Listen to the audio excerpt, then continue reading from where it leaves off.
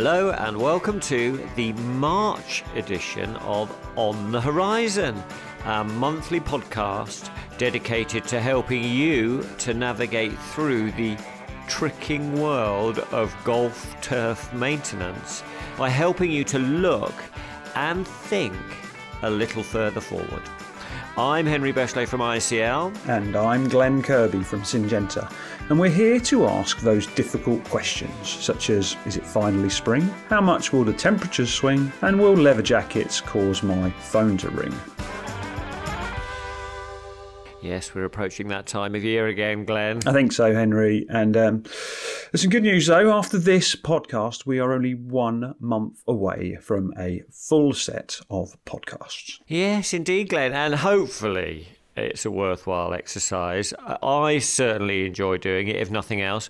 And as we mentioned last month, we've promised this year to mix things up a little with the format. Yeah, and we've done that already a little this month, Henry. I've been chatting to a friend of mine, Tom Stidder, about mowing heights. So we're already at it. A little bit of variation already. Perfect, Glenn. Anyway, it's good to know we've got 11 of these podcasts now in the bank, covering the challenges that each and every month is likely to throw at us. All of them released in advance of that month, giving you the chance to prepare and develop your own turf maintenance strategies. This month, we're talking about all the challenges that are on the horizon in March. So give yourself some time, grab a cup of tea, sit back, have a listen, and prepare yourself for what is coming. Okay, Glenn, as always, we start the podcast by looking at the weather that might be coming our way. So, Glenn, what are the potential weather challenges that are on the horizon for March? Well, Henry, for those people that have just found us, number one, where have you all been? And secondly, this is a section where we look at the important nuances of the upcoming weather for the month we're looking at. You know, those things that have the potential to influence the agronomics of our turf grass management situations. Absolutely, Glenn. All the way through this process, it's become clear to me that the weather that we might think is on the horizon is generally not borne out in the weather data. I think it's quite common for all of us to have, quite a skewed or misconceived view about what the weather might be bringing in the next month. So taking a look at the data really helps us, doesn't it? To ground our planning properly. That's right, Henry. And March is a perfect example of that. Rather than just assuming March has been part of an unusually difficult spring, we like to look at the data for both of our locations to understand what the conditions are normally like for this time of year. Things that are going to help guide our advice and help you prepare better during that month. So hopefully we'll inspire you to pull out your weather data and have a look at your stuff yourself, because that's what really helps. Okay, so Glenn, what's in the weather data for March then? Well, Henry, as always, we start with moisture. And March continues to exhibit the same trends that we saw in February. The evapotranspiration rates continue to increase and the rainfall on average continues to decrease. We're sneaking up with evapotranspiration rates up to a kind of an average of 38 millimetres for both of us in March, Henry. That's a big jump from February's 21 millimetres. And there's a few years in the data set where we hit mid-40s, around 45 millimetres of evapotranspiration. That's an average of 1.5 millimetres a day of moisture lost, which doesn't sound much, but it could certainly move us towards dry and crusty if those rainfall figures are low. Okay, well that's on the hopeful side, Glenn, but what does a low evapotranspiration March look like? Well, the lowest evapotranspiration rates I could find in my 14-year data set was 2013 for both of us, and we both saw 25 millimetres in the month of March in 2013.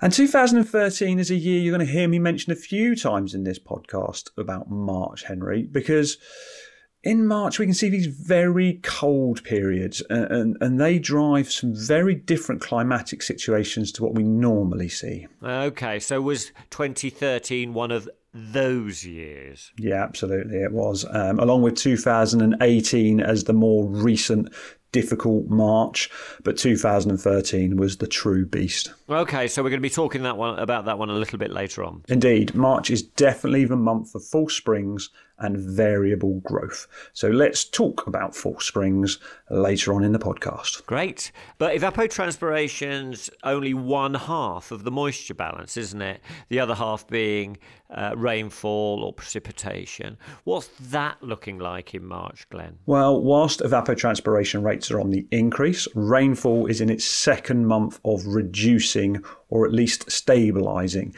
That's when we're looking at the averages. The month of March generally sends around 61 millimetres of rain for you in Ilkley and around 55 millimetres of rain for us down on the south coast. So we see that same kind of movement and continuation from February's trend. That's definitely a nice sort of stabilisation then, isn't it? And like February, there's some decent breaks in there too, Henry. Most years, us down south see an extended period of around 14 days with no rainfall in March.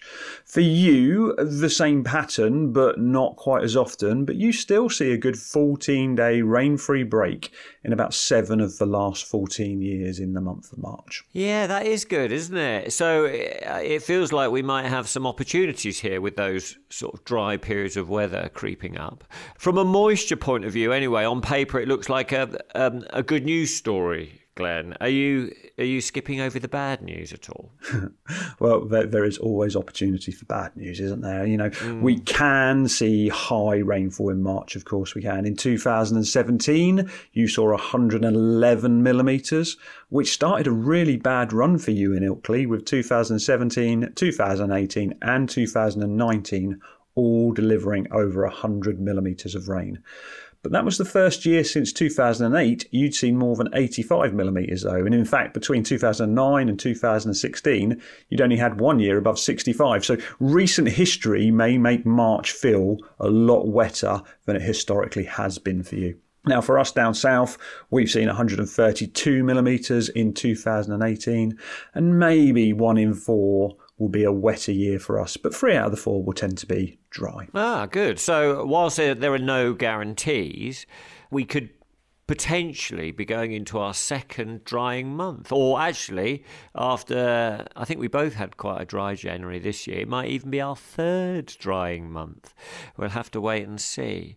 But it looks like evapotranspiration is likely to be exceeding rainfall, and those agronomic odds are starting to lean in our favour now, Glenn. Yeah, we're a long way still from moisture-based plant stresses, Henry, but the switch from saturation to soil moisture deficits could definitely be changing through this period. Could be earlier, could be later, but we are in that time frame, Henry. Yeah, and March is the time when we sort of generally encourage course managers to start getting on with their wetting agent programs, isn't it? Especially on those traditionally dry sites or dry parts of the country, to prepare the soil against those sort of drying conditions that are most likely to be on the horizon. It really is, Henry, because for most parts of the country, when you look at this evapotranspiration rate versus rainfall, it is the time when we are drying down. And the suggestion to put wetting agents out is generally met with a look of mistrust.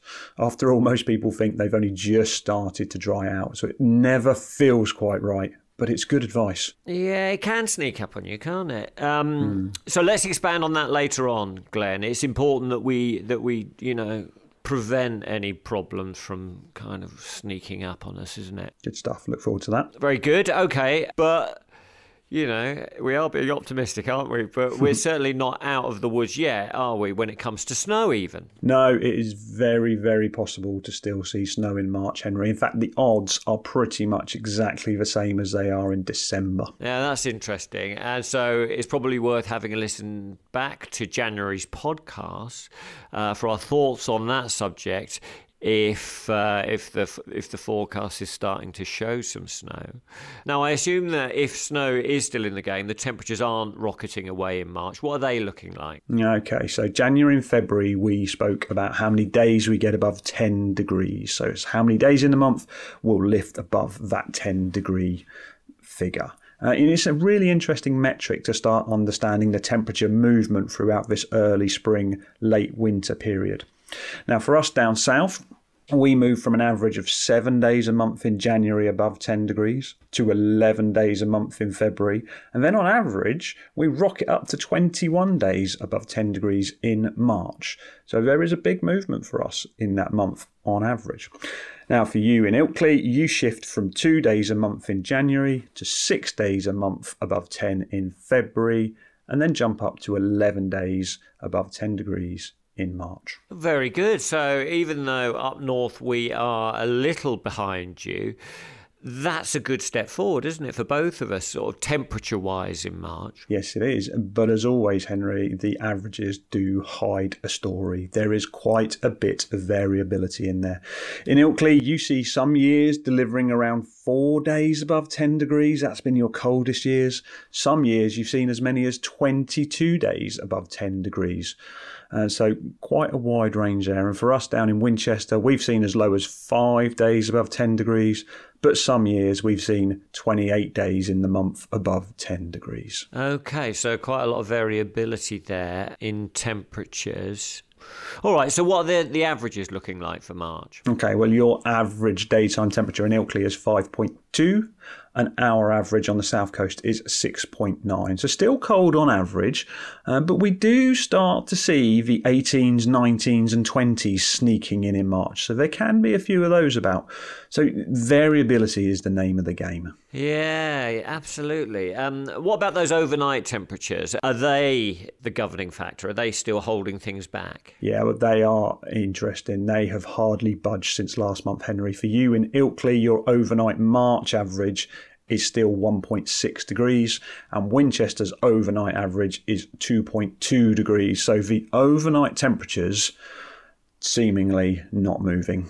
Now that is interesting, isn't it? So I suppose if we were getting hopeful, then even those temperature averages should serve to calm things down a bit. But those nighttime temperatures holding still is a real sort of governor on things, isn't it? March is still a cold month.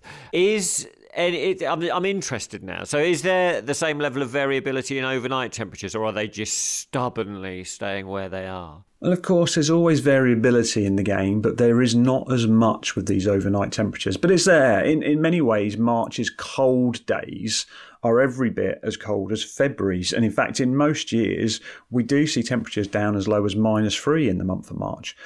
But our best case scenario through March is probably 7, 8, maybe even 9 at a push overnight. But I mean, I suppose that sort of is a little bit hopeful, because we're we are on the verge of growth at times during this period, aren't we? Yeah, it is a similar month to February in many ways. If you look at the averages, we're cold overnight with daytime temperatures rising and lifting. But the variability gets much wider again through March. We start to see some real waves of growing weather that come our way. They just kind of wave in and gently wave out again, which we used to refer to as false springs, didn't we, Henry? Yes, we did. And it's such an interesting subject. I think we are gonna pick up on that a little bit later on, aren't we? But that is good, because that's the name of the game for March, isn't it? Those waves of weather potentially providing opportunities for us. So we've moved on from February's occasional daytime pleasantness into maybe longer waves of pleasantness in March. And I guess, Glenn, you're going to tell me, aren't you, that they keep rolling in until June, when things finally settle down and become more consistent. Does this reflect itself in the amount of sub-2 degree hours, by the way? Those stopping hours? Or have we reached the point in the year when they aren't relevant anymore? Well, they are certainly relevant. You're now 158 sub-2 degree stopping hours on average, Henry. And down on the south coast, we are at 100 sub-2 degree stopping hours on average. So we've both dropped a little on average from February. But we've certainly got more sub-2 degree hours in March than we ever get in November. And in fact, it is very, very close to December's number. And what we do see in March, there is far less variability in those sub-2 degree hours than we do in December. And we can get some really, really cold ones too. And if we go back to that 2013 year that I mentioned earlier, you saw 425 sub-2 degree hours, Henry, which is well over half the month being below 2 degrees. That same 2013 year down south, we saw 234 sub 2 degree hours. So March is very cold on occasions. Now, those 2 years are outliers and they are not the normal situation, but they are pretty much close. In fact, I think they are the coldest month that we've got in that 13, 14-year data set I've got.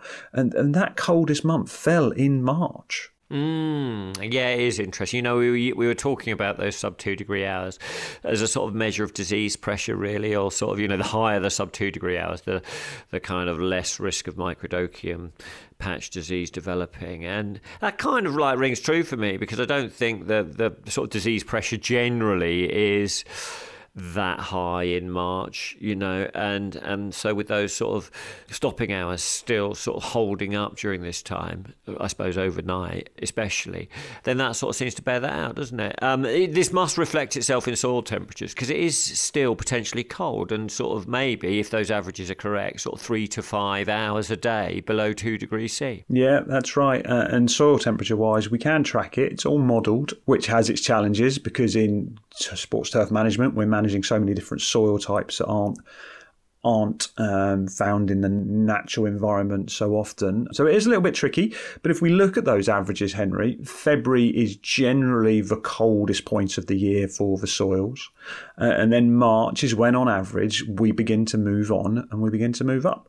We go into March on average between kind of 4 to 6 degrees, and we see an upward trend throughout the month, and we come out of it somewhere with soil temperatures sneaking up to around 9, maybe 10 on occasions. That is important, isn't it? So we go into March with warming soils, and hopefully that upward trend then continues. And again, fingers crossed, by the end of the month, given a fair run, we can see some really decent soil temperatures and a lift towards something that would be more suited to the development of some turf growth. Indeed, those opportunities are definitely there, but what we lack is consistency. Okay, now the one thing I have noticed, even at the time of recording, is that day lengths are starting to stretch out, aren't they? Which is most welcome, and of course that will continue through March, won't it? Yeah, it's refreshing and good for the soul.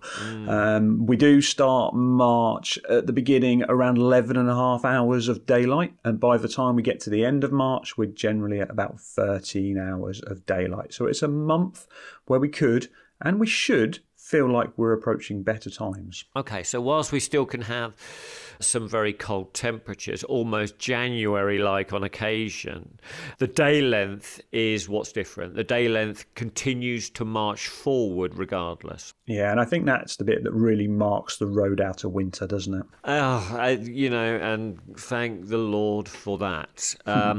Okay, so very good. Anyway, so in summary, for us up in Ilkley, hopefully we're on a more positive journey now, with soil moisture drying out, hopefully, with the odds being stacked in favour of a drier period, and with evapotranspiration continuing to lift.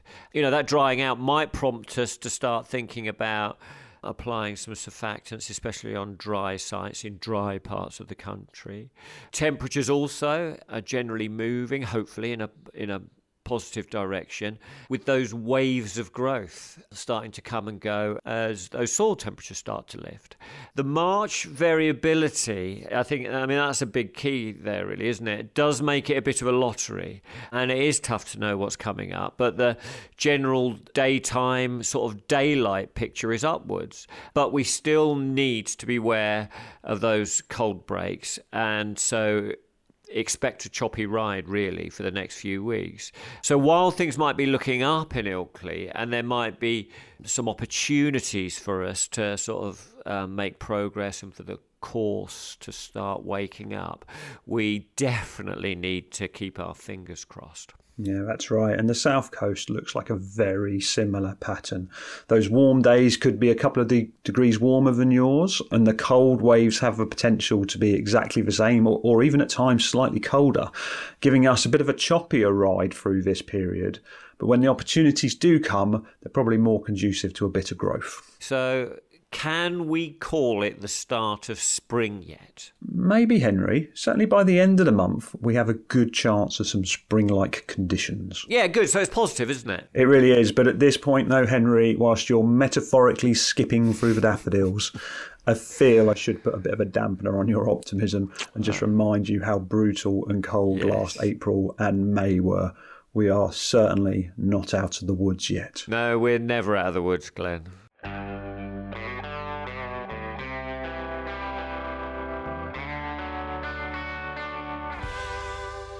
Well, Glenn, with waves of positive weather possibly rolling our way, surely the golfers will begin to smile, Glenn, and look forward to the upcoming season. Is that the case? Do they start hitting the driving range in earnest whilst waiting patiently for the course to transition out of its winter coat? Or do they, and I fear this may be the case, just feel the first bit of heat on their back and expect all that wear and tear from the winter play to simply disappear?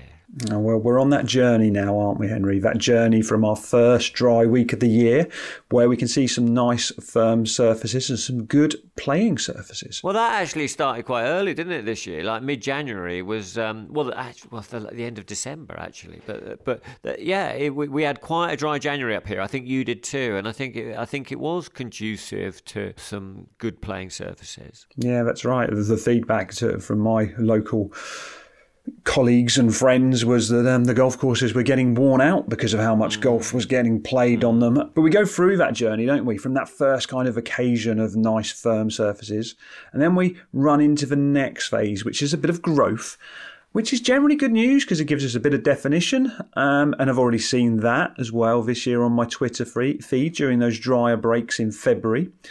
And then, of course, we roll on to the next phase of the journey, through to that intermittent growth phase, which starts to make it tricky to present great surfaces. Yeah, that sort of stop-start weather that is characteristic of March. Yeah, that's right. And by the time we get through into March, we start seeing more and more of that stop, start, stop, start. And that really does start to become challenging, because as we move through into this next bit, the pinnacle of this will challenge with things stopping and starting, and will it, won't it? What comes right around the corner? It's the Masters. Yeah, the dreaded Augusta syndrome, Glenn. Yeah, this year that falls on the 4th of April. Now, March to me feels like the journey between a couple of those steps, Henry. It's the part of the journey where if it's cold and dry, we can have some great surfaces, satisfied customers, and grand expectations for what lies ahead. Yeah, but there can still be some like frost challenges and lack of recovery in the game at this time. Yes, there can, but when that temperature starts to pick up, then we move into the next phase, into that beginning of bumpy and challenging surfaces. Those surfaces that just seem to always need more maintenance inputs. And the surface never felt to me like it matched the amount of effort we'd put in. At times, I even felt like they were going backwards. Now, all of this is happening at exactly the same time as the golfer feeling like things should be getting better. And it kind of, their patience begins to run out with it after a while. It feels like cold and dry conditions would be better than mild and wet. I think so, Henry. I think the real dream is just a quick switch. It's inevitable we're going to be cold, and it's inevitable growth is going to come. But what we'd like is cold and then instantly over to warm and for it to stay there, which is what you tend to see in kind of Northern America and a lot of the European countries that I'm now dealing with. They go from cold, very short transition into consistently warm.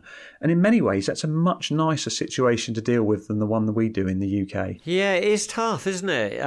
We'll definitely talk about this kind of just how long the transition phase is a little later on. Okay, so what about the rest of the course, away from the putting surfaces? Well, those dry breaks and low growth hopefully mean that those who are lucky enough to come through and have some decent fairway brushes with their machines and in their yards can get them out, which will start to lead a bit of definition around the course. Hopefully we'll get enough dry breaks in there to knock those worm casts around and get some really decent cuts in and recover from that. The areas that haven't been too badly impacted over the winter by either wear, worm casts, animal damage, disease, all can take shape pretty quickly in the month of March.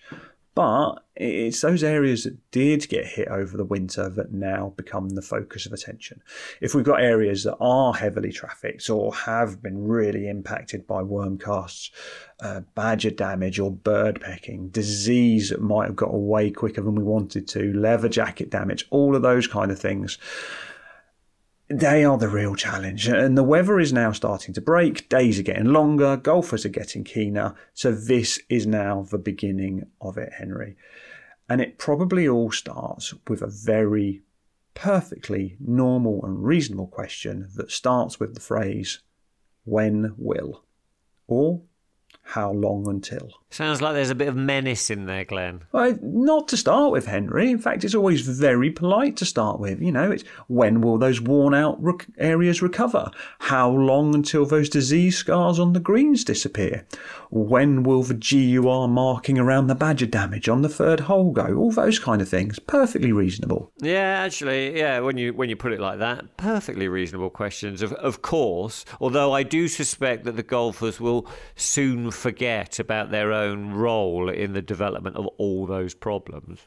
Yes, of course. But I do think it all starts with a very good understanding of the underlying causes. But patience is short and golfers' memories are even shorter. And the answer to all of the questions that they asked is pretty simple, Henry. It will disappear when we've had a couple of weeks of good and consistent growth. And that's what we're waiting for. We're waiting for Mother Nature to release that handbrake. Yeah, but that could be a long, long way away yet, can't it? Yeah, it is. And that is the big question on all turf managers' minds in this period. Life in March is much, much easier if you've come through the winter period clean. Indeed, Glenn. So, Henry, what are the risks that may loom large in March? Well, the risks, Glenn, I think, like last month, are very much in the hands of the weather. But we also have that increasing level of golfer expectation also in the mix. Yes, indeed. I can feel the impatience all around me. Yeah. Well, and as you've just said, Glenn, the weather can be a bit of a lottery in March. But generally, I suppose we're hoping for cold and dry with occasional spells of pleasantness. A bit like you, Henry. Yeah, thanks, Glenn. But it could be the exact opposite, as we've seen in recent years, either mild and wet, Glenn, or even a right stinker, or a beast of bitterness, Glenn. Sounds like me, Henry. Yes, it does. And and all of those different eventualities, that lottery can sort of bring forward a lot of different challenges. Yes, we talked about frost and snow in January's podcast, so we don't need to go back over that one, but they are there, aren't they? Yeah, I think a successful March, really, as you just mentioned, actually, it sort of mainly hinges on the condition of the turf going into it, and then the onset of growth, or the very first glimpses of it at least, starting to generate recovery. And from then on, it's all about being ready to take any opportunities that might come along.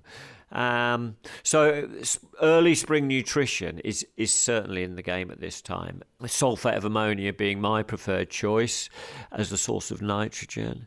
Granular form, but it might even be in soluble form depending on the ground conditions. Yeah, we spoke last month about the challenging fertiliser situation at the moment, Henry. Have you got any updates on that for us? Well, Glenn, it is still extremely challenging, with the availability of iron sulfate being the big issue. And with iron sulfate being a staple of, pretty much every spring fertiliser. At the time of recording, this was still a major concern, and the advice given last month to consider alternative approaches to early spring nutrition is now even more relevant, I would say. It might even be that you'll be applying your nutrition and your iron separately this year. Okay, so things are tough at the moment. I'm aware of that because we've been talking about it off air. But in terms of, in reality, there are some pretty straightforward workarounds, aren't there? Well, hopefully. The problem is, I think, that we're sort of creatures of habits, or we're all control freaks, so we want to kind of do what we want. But this year it might be that we need to be a bit more flexible. But look, undoubtedly, the use of iron is really important in the spring, to discourage moss development. And so, it's not something that we should do without.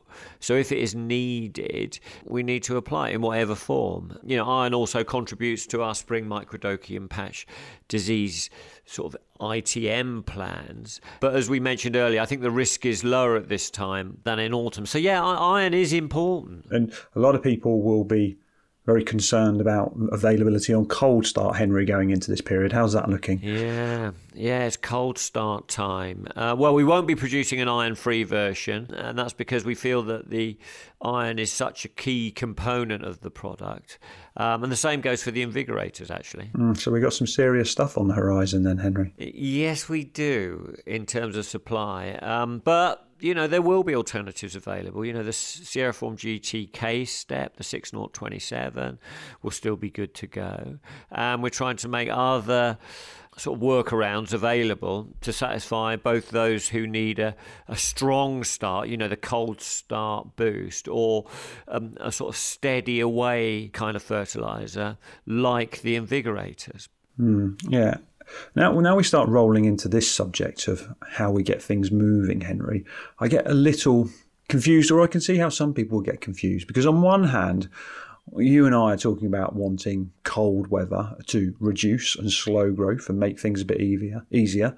But on the other hand, we start talking about wanting to really accelerate growth through this period. It's a bit of a dichotomy, isn't it? Yeah, it is. I know what you mean. We want to have our cake and to eat it.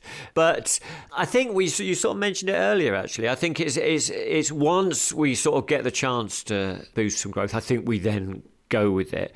It would be really nice if it was a straightforward and quick transition from, no growth to consistent growth. But we don't have that. And so I think what we sort of need to do, especially when we're sort of thinking about preparing our surfaces, we just need to sort of see how it goes, then jump on when conditions are sort of more conducive.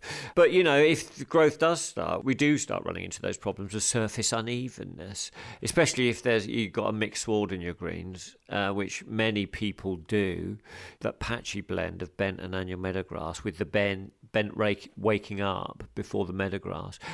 And it can present real problems, can't it? How did you cope with that differential early season growth, Glenn?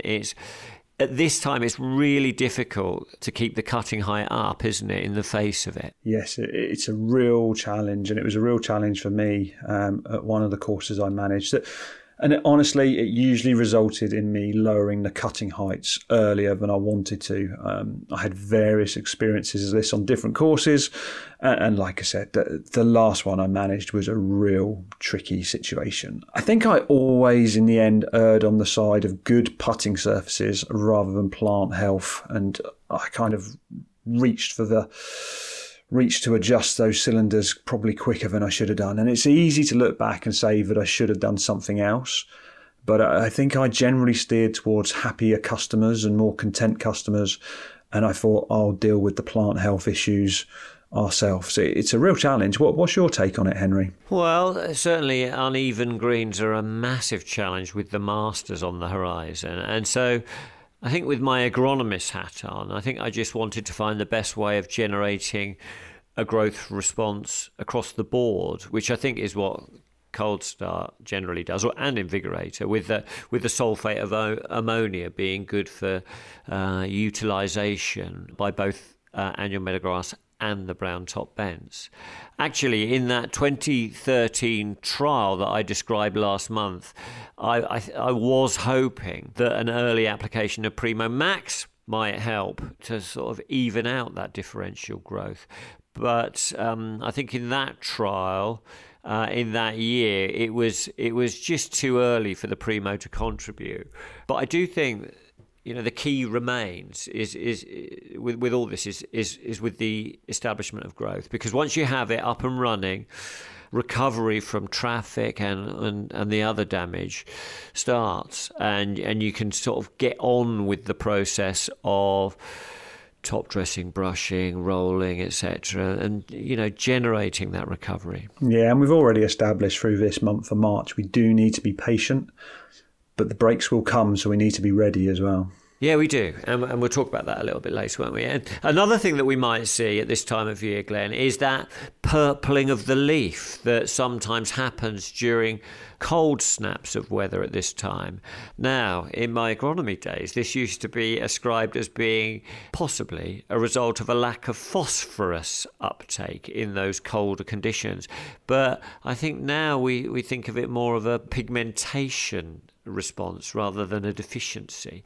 What do you think, Glenn? Did you ever see it? Yeah, we got it every now and again, and I still see it when I'm going to visit people in the spring. It tends to affect sand greens more than it does soils, and I'm never quite sure if that's because of different grass species or slightly different biotypes, in that sward that's evolved slightly differently because of the construction, or if it's the slightly quicker fluctuations in the soil temperatures that sand-based constructions might bring.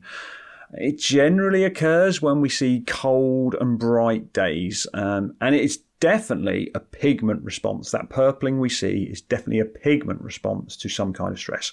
If you look on the underside of that leaf, you'll see that the underside remains green, and it is the plant protecting itself. As what it's done is it's produced more sugars in the kind of high photosynthesis type light that it's getting, and it's got more sugars than it can use. So it's not an issue. It tends to grow out. So it's not something to be worried about. And it is that kind of pigment defense technology that the plant is using that we've tried to replicate with Rider, which would have some advantages during this period of the year to help protect the plant from that high light levels, but it's not an absolute game changer. It's an agronomic anomaly rather than being anything too significant, isn't it? Would the application of a pigment like Rider help if the discoloration was just too ugly? It can certainly help to mask it, and it is mimicking the plant's response to that high light, so it would maybe put it in a slightly healthier or stronger position to cope with the strong light. So it is worth trying, but for me, it's not essential. And I'd probably go for it if it's causing you stress, if you're worrying about those purple patches, or if your customer is worrying about it, rather than being concerned about your turf. So it's worth a go to mask it maybe, but it's more to kind of help you through that membership period, because it's not affecting putting surfaces or plant health. But please, whatever you do, don't apply fungicides to this. This is not a disease, so applying fungicides is not going to get to grips or have any benefit whatsoever on it. Okay, so moving on from kind of purple patches in greens, Henry, have we got any other risks on the horizon that we need to talk about? Well, we already mentioned not missing the opportunity to have our surfactants in place, because there is a risk of it turning dry in March and then that dry weather continuing through April and May. Yes, indeed, especially in those dry areas of the country and on courses with sandy soils or really exposed windy sites. Yeah, so the convention for wetting agent programs in such situations has become to get on early, isn't it? Our team generally start scheduling Trismart or Quilibra applications starting in March, because once the soil does become dry and stress starts to enter the game, it can really be really difficult to turn things round. If we do run into a more prolonged spell of dry weather and if irrigation is an issue. Yeah, that's right. And when we're thinking about fairways and Quilibra programs, we always recommend starting a bit higher, maybe a 20 litre and a hectare application for that first one. And then we can reduce that rate later on in the program, depending on your situation. Some go at 10, some go at 15, depending on how challenging it is. But let's talk about wetting agents later on in the podcast, Henry. Okay, so I suppose our biggest fear at this time is that March would turn sort of mild and wet for all the wear and tear and more particularly worm casts that it might generate. I think if that is the case, then we just need to stay on our guard, really, don't we, and continue to manage the traffic with hoops, etc., to just prevent important areas from churning up. I think it's just important that in the face of that kind of adversity that we try and stand our ground.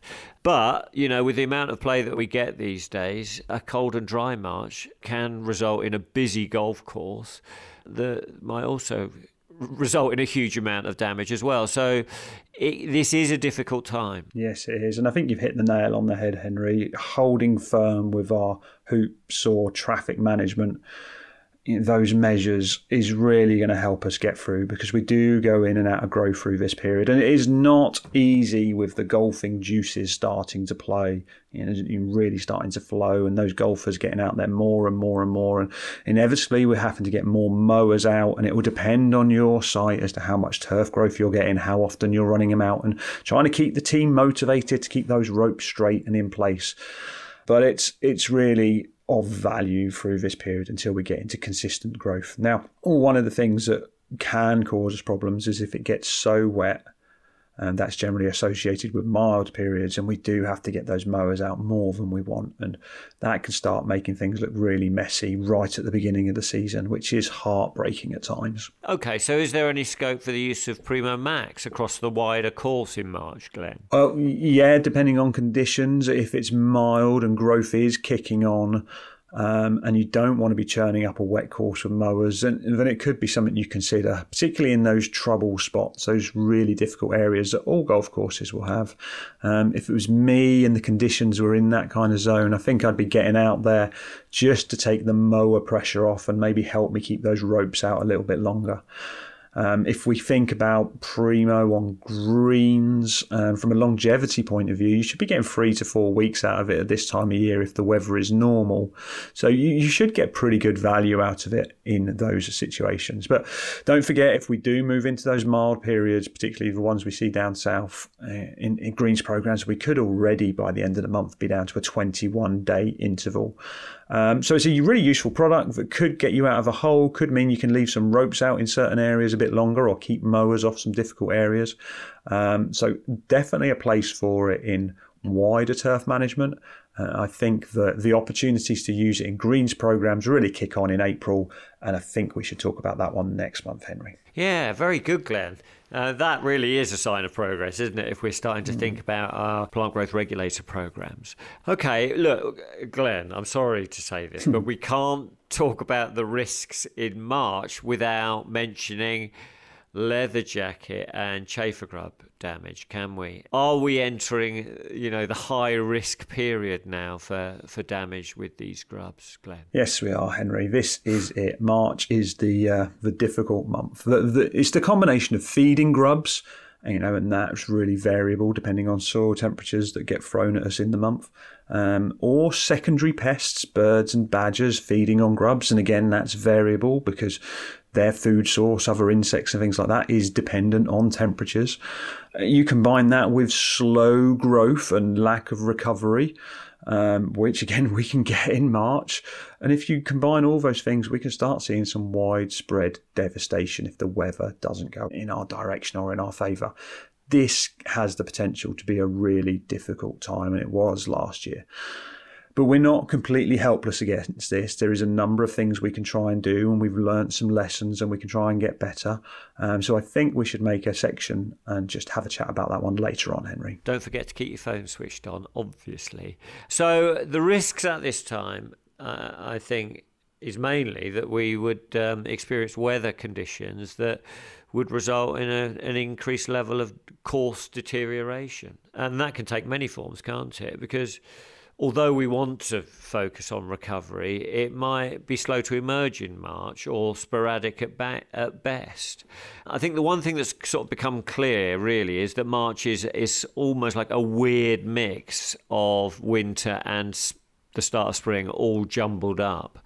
So mild and damp conditions could lead to an increased level of pest and disease activity and a greater level of wear and tear. But, on the other side of the coin, excessively cold or snowy conditions could lead to sort of different forms of deterioration with absolutely no recovery occurring. Ideally, we just need that cold and dry March, Glenn, with hints of pleasantness. But that is certainly not guaranteed, is it? And so we always need to keep our weather eye on that horizon at all times. Yes, this is the true onset of spring, isn't it? For us in the UK, That's a stop-start affair, unfortunately, rather than the quick transition we see in some other areas of the globe. It's the time that all that hard work during the winter will really pay off. If you've managed to protect the course up until March, if you've kept that microdocium at bay on your greens, if you've managed traffic well, if you've kept animal damage at an absolute minimum, then March is a month for grabbing those opportunities that are going to come our way to improve and impress the customer. If things haven't gone your way over winter, though, March is a month of just praying the weather breaks in your favour and communicating with your customer the realities of the situation. Yeah, never an easy task, Glenn. Okay, thanks, Henry. Now I'm just about ready for a cuppa. But when we come back, let's make some time to talk about leather jackets and chafers, false springs and riding those pleasant weather waves, surfactants, and we're going to chat cutting heights with my good friend Tom Stidder. Sounds good to me, Glenn. Get the kettle on.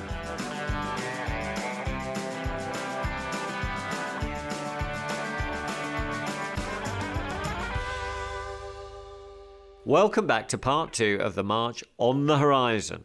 In the first half, we discussed the weather that we might expect in March, hopefully warming up consistently. The risks being very much in the hands of the weather, and also those golfer expectations, which are most definitely on the rise. But we think it might be a time of emerging opportunities. Anyway, so we've had a break and made ourselves a cuppa before embarking on part 2, when we will be having a very special guest, Glenn. That's right, we've got Tom Stidder from TCS Turf Care, who is joining us with some thoughts on mower heights, just to get us thinking about our mower setup before we enter into the season. You're very good. But before then, it's tea time. So what have you gone for this month, Glenn? Well, Henry, since the new year, I've made a firm switch towards coffee. It was my New Year's resolution. What, to drink more coffee? Yeah, that's right. I thought if I was going to make a promise to myself, it should be at least one that I can see through to the end of the year. Anyway, Henry, in my mug today, I've got Nescafe Azera. Well done, Glenn. Any good? Well, according to the label, Henry, it is rich and smooth. But whilst reading the label, I was very pleased to find out that my beans have been grown respectfully. Ooh, respectfully. You know, that is so important in a coffee. I wonder what Tom would drink. Well, Henry, you know I am the one to ask the big questions. So you asked him? I sure did. You a tea or a coffee man, Tom? Both, actually. I like coffee first thing in the morning. I like tea for the rest of the day. Okay, got a favourite brand? Machinery-wise? No, tea. Anything from Yorkshire, probably. Anything from Yorkshire. Good man, Tom. I like him already, Glenn. Well, what about you, Henry? What have you filled your ICL mug with this month? Well, Glenn, before we started all this, I was as straight as a die when it came to my tea. But now I'm just all over the shop. I've got herbals and exotics from around the world, all now filling up my desk drawer at work. I've changed, Glenn. Okay, with all of this exotic stuff going on, Henry, what are you on this month? Well, to keep the caffeine levels in check, Glenn, unlike you, I have moved over to drinking peppermint tea in the afternoons. Oh, Henry, that sounds disgusting. What's it like? Well, you get used to it, Glenn. I would say it's a bit like baldness. After a time, you end up liking it. Is that a good thing? I think so, Glenn. Okay, Glenn. We said earlier that we'd have a little chat about false springs, or those short periods of pleasantness that each year serve to raise all our hopes that spring has arrived, only to be dashed by a return to winter. And it gets us every time, doesn't it? So, Glenn, I get the feeling that you've dug a little deeper into this phenomenon. That's right. I've had a little look at the weather conditions over the last 3 years through this spring period that we're talking about now. And I think I was just trying to get my head round exactly what is going on. Well, false hope mainly, Glenn, I would say. Oh, no, it's not, Henry. I don't think it is anyway. But what I want to understand is really what is happening in order to grasp these opportunities that come our way. Very good. Well, let's crack on then. Okay, so what I was trying to look for was some kind of metric, something to help people gauge what to expect during this spring period. When we're trying to understand how often and when these false springs will come. And these false springs are periods of weather that are conducive to growth, but then they just disappear. They're like weather waves that may be heading our way. And I was trying to gauge how many of these waves do we get, when do they start, and when do we move into consistent temperatures when Mother Nature truly releases that handbrake. So what did you find?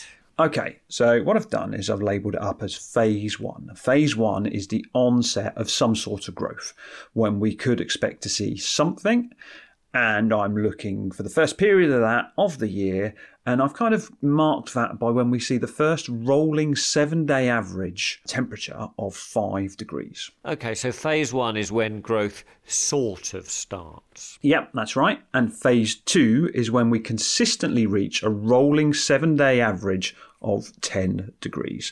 Now, to my mind, when we're consistently seeing an average of over 10 degrees during the day, that's when the temperatures are conducive for consistent growth. Now, once we've got those two dates, what I wanted to know is between growth starting, possibly phase one, and phase two, when it was consistently with us, how many waves of opportunity do we get between those two dates? Okay, fine, and sounds reasonable to me. So let's start with me up here in Ilkley. When does phase one, the onset of growth opportunities, tend to start? Well, let's work backwards, Henry, as 2021 should be the most recent in your mind. And in 2021, phase one started on the 15th of February. But consistent growth, phase two, didn't reach you until the 27th of May. So that was 101 days, Henry. Yeah, but last year was particularly brutal. How did that compare to 2020 then? Well, in 2020, phase one commenced on the 8th of March, so a bit later, and it went on until the 17th of May, because that was when we went into phase two, and that was a 70-day period. That was a later start than last year, but 10 days earlier when reaching more consistent growing conditions. That's right. And if we go back to 2019, phase one started on the 8th of February, and it went on until the 12th of May. So 2019, you had a 93-day period. So this transition period for us in Ilkley over the last 3 years has been between 2.5 and 3.5 months, which is quite a big difference. Yeah, let's call it a quarter of the year, Henry, where growth is starting, it's stopping, it doesn't really know where it is. I think it's called spring, Glenn.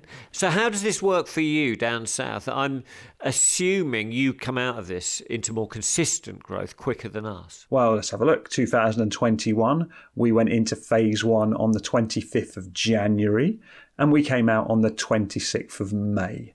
So that was 121 days. Okay, so last year, which again was a really tough one for you as well, you stepped into phase one sooner, but came out, really interestingly, and into phase two at the same time as me. That's correct. And in 2020, we went into phase one on the 20th of January and didn't go into phase two until the 17th of May, so 118 days. If we look to 2019, we entered phase one on the 1st of February and we came out on the 15th of May, so that was 105 days. So you're in that transition period for even longer than me. You go into it sooner, but achieve those consistent phase two temperatures at pretty much the same time as we do up north. You're pretty consistently at 4 months in that transition period because you just start a little earlier than we do. Yeah, that's right. And in the early period, we have waves of growth, Henry, little peaks and troughs where we dip in and out of growth, or at least temperatures conducive to growth. And those waves of growth seem to be the same the further south you go, just maybe a degree warmer on the warm days and the cool days probably similar, but even potential, depending on the location, to be maybe a degree lower. Okay, very good. So how many of those phase one waves do we tend to see each spring on average, Glenn? Well, let's go back through them. In 2021, you saw 5 and I saw 5. So that was 5 periods where we dipped into decent growth and then we dropped back out again. In 2020, you saw 3 and I saw 6. And in 2019, you saw 4. And we down south saw a flat year with only one peak and a pretty stable line throughout. But looking at the data I've looked at, that doesn't seem to be the normal situation. Yeah, this does ring true to me, Glenn, because I remember recently doing my classic 2016 spring fertiliser trial presentation. And during this presentation, I kind of recount all the weather conditions through the trial period. It's very, very interesting. I reckon that, in that year, there are at least 3, probably more, occasions when I go from saying, spring has arrived, to the next slide sort of saying, and then winter returned. It's such a frustrating time, Glenn, isn't it? I think in that trial, or that year, the cruelest return to winter was right at the end of May, if I remember. It can just beat you down, can't it? So looking at the data, Glenn, how long do these waves tend to last for? Well, they're variable and they're wavy, Henry. And the only way to pick these periods out in a kind of graph is to look at the figures on a rolling average. And that really helps pick out the waves and kind of helps interpret how the turf will be interpreting things. But it does blur the picture a little. But they tend to roll in anything from a few days to a couple of weeks. And they get stronger and longer in general, the closer you get towards the end of May. Very, very good, Glenn. Okay, so to take a breath, what we call the emergence of spring is actually a period of time between when the temperature becomes conducive to growth starting intermittently, or phase 1 as you call it, through to when conditions are more consistently conducive to growth, or phase 2. Generally, that transition can last between 70 and 100 days for us in Ilkley, and from 100 to 120 days for you in Winchester, which is mind-blowing, isn't it? As that's about a third of the year. And during that period, we will see waves of growth opportunity come in and then, recede again. Some years, it's clear, can be choppier than others or have bigger waves than others, depending on what the weather throws at us. Or they can come along as one long wave over that period. But it seems to be more likely that we'll see maybe 5 or 6 smaller waves present themselves. Yeah, some years we'll see peaks that are maybe slightly higher and troughs that will be slightly lower, but the growth waves seem to be a consistent countrywide phenomenon. Now, every one of these waves presents an opportunity though, doesn't it? It's an opportunity for us to get a bit of growth, to move into some recovery and maybe some preparation for the season ahead. Yeah, I think it's important because we just need to get our heads round using the upturns and not being frustrated or scared off or sort of surprised even by the inevitable downturns. Yeah, that's right. And depending on how your autumn winter went, these are the opportunities to improve the conditioning of your surfaces, or they're opportunities to recover from some of the damage you could have sustained. And we've already mentioned that damage. Could be wear traffic, could be insect damage, could be disease damage, or it could just be weak plants, all the things we spoke about earlier. But if I go back to my formative greenkeeping years, Henry, when I was a younger lad and very influenced, and if I think about what I learned or what I had instilled in me, I think I was told and I believe that we should sit these waves out. And we should just wait until we get consistent growth arriving, which we've seen is generally, best case scenario, middle of May, but more likely beginning of June. And we had to wait for those until we pushed the golf course forward. And that was the mindset. We simply had to wait. And I think I always wrestled with this as a course manager. I think whenever I grabbed one of these waves, I just felt a little bit naughty. I always felt I was going to get caught out or something was going to go wrong. And I think that just held me back, and I don't think I ever fully embraced them. Beware the false spring was the old adage, wasn't it? Another one of those received wisdoms that get passed down from generation to generation. I think that mindset is certainly changing, or has changed, isn't it? Many people now do see these waves as opportunities, like you say. But there's still an element of turf managers out there that subscribe to the sit it out until consistent growth arrives philosophy. And I suspect I was one of them, Henry. Or I was certainly caught in a trap between the two. I wasn't a firm committer to making the most of these waves. Now, I wonder what's led to that transition over to grabbing these opportunities. There's usually a driving factor behind it, isn't there? Well, we talked about it last time, didn't we, Glenn? The desire to get renovation work done early and get the greens as ready as soon as possible in order to sort of raise their overall level of performance. And the whole cold start thing that has helped it along in recent years. It's just about progress, I think, Glenn, and a desire to take those opportunities to get the course up to scratch as soon as possible. Yeah, that's right. And a lot of clubs are in competition for members these days. And of course, we've got those nomadic green fee paying golfers out there who are all looking around to see where their money is best spent to get the best value. Yep, and as you've already pointed out, Glenn, 100 to 120 days of pretty average conditioning whilst waiting for growth is not the best way to attract golfers, is it? Nor is it necessary if you know what you're doing. So, in recent years, greenkeepers and course managers have learnt to take opportunities, and I guess they've learnt to manipulate these waves with the appropriate fertilisers. And, you know, with the better machinery that's available to us, all of that has helped to prepare and improve greens earlier and earlier in the spring when it just used to be a time of hanging back. Yeah, utilising those spring waves has become a key tool for many turf managers these days. Yeah, when you look back at these spring periods, they are undoubtedly difficult to manage, and the expectations through these periods really are high.